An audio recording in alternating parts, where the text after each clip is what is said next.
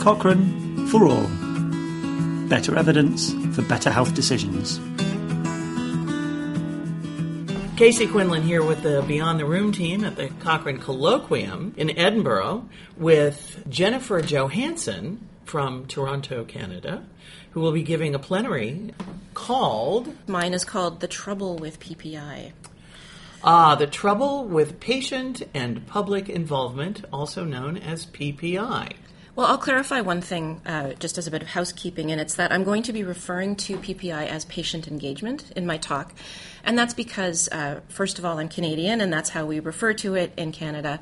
And also because I'm using a much more a broader perspective on the idea of involving patients in research and service design, in organizational support, things like that. So the broad label of patient engagement is meant to detach slightly from some of the programmatic approaches of PPI specifically here in the UK. So I just wanted to clarify that. So let's rename it The Trouble with Patient Engagement. Yes, well, that's, the sort of the lost in translation. As soon as you cross a border, there's a phrase that, well, it could be different. So how do you see patient engagement or PPI moving from rhetoric to reality? I'm actually not on a mission to make patient engagement a reality or PPI a reality. I come from a more critical stance of patient engagement in general, where I wonder really what the motivations are of the institutions that are enacting or implementing these institutional programs to enroll patients. I suspect the social sciences tell us that patient engagement often, as enacted by institutions, is designed in a sense to enroll patients in institutional agendas. And patients, when they come to the table without agendas, which is kind of what patients and institutions want for some reason, is they think that patients are clean slates and that they come in and give their input and, kind of help the wheels turn in healthcare. I think when patients come to the table without agendas and without a reason to do so other than simply happily contributing, they end up becoming almost ambassadors for the institutional agenda or what institutions want out of patients. So my goal in my session is to illuminate some of these concerns, some of these issues. I don't have a hat in the ring in terms of patient engagement. I don't advocate for more of it. I don't necessarily. It's not my personal agenda to. I'm not here on behalf of patient engagement or on behalf of science or even on behalf of research, none of that. I've noticed in my experience that things are maybe not quite as they seem and that patients are enrolled in activities that may or may not be supporting what I would think of as patient agendas, largely because patients seem unclear about why they are participating in institution-led patient engagement activities.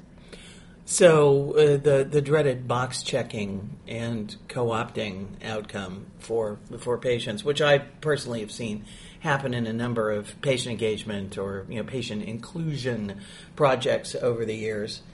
Well, I would also just say quickly is that the box checking itself, in my mind, is not necessarily the red flag, because an institution or an organization or whatever can create what people think of as meaningful dialogue, and everyone's having a say, and then people are taking notes and nodding and all of that stuff, and people think that somehow that interaction has moved beyond the box checking, and that constitutes meaningfulness if people are assembled and having good conversations.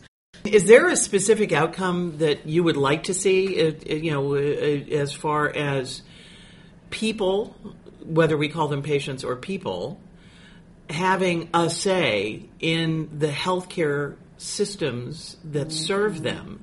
Do you have an outcome checklist for yourself? What would that be? So my overarching message in my plenary, which will be upcoming, is essentially two things. One is that patients should resist participating in institution-led patient engagement activities unless they themselves know exactly what they're there for and what it is they want to accomplish, and are willing to hold the institution to account to show that those things that they're there to demand are being worked on and done.